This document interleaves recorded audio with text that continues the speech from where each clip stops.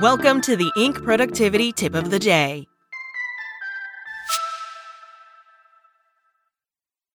This episode is brought to you by Shopify.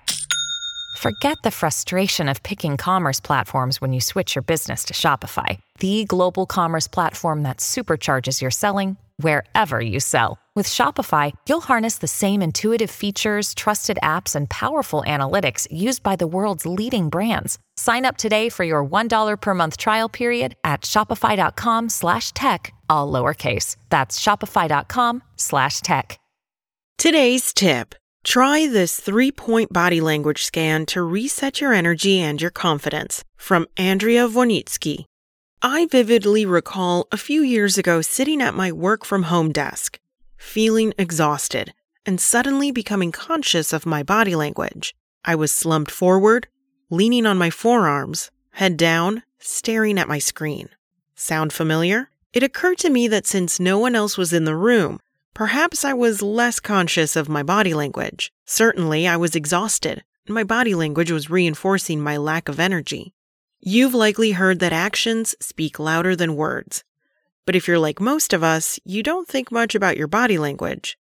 That said, there are certain contexts where you're likely to be very conscious of your body language. It could be when you're lacking energy and feeling exhausted, or it could be when you feel insecure and your confidence is waning. Perhaps you're leading a meeting or delivering a formal presentation. It could be at a networking event meeting new people, or it could be when you're literally on stage with a spotlight and everyone's eyes are on you. Suddenly, you feel incredibly self-conscious. What should I do with my hands? Where should I look? Do I look awkward? I feel awkward. Here's a 3-point body language scan to ensure you look and feel more confident and engaged.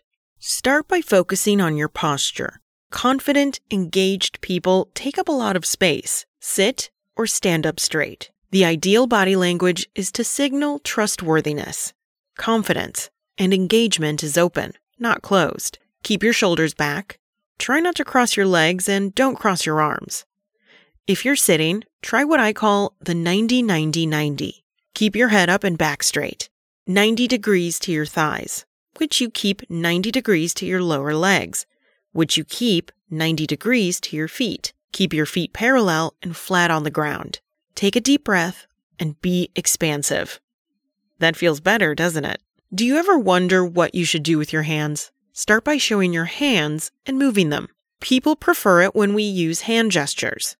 Research shows that the most popular TED Talk speakers used almost double the hand gestures versus less popular TED Talkers. So don't hesitate to use your hands. We trust people when their hands are in full view. We're wired to look at people's hands. If we can see your hands, we trust that you're not going to throw a stone at us, pull out a knife, or fire a gun. If you're standing up, keep your hands out of your pockets. No playing with coins or keys in your pocket. Keep your hands in front of you, possibly in the steeple position. If you're seated at a boardroom table, keep your hands in view, above the tabletop. Loosely clasp your hands. Avoid tightly clasping your hands, which can signal fear or anger. If you're in an online meeting, your hands won't be in the frame the whole time. However, you do want to gesture with your arms and your hands. Here's what I tell my clients. If you typically don't use your hands enough, keep them up on the table. That way, you're more likely to use them.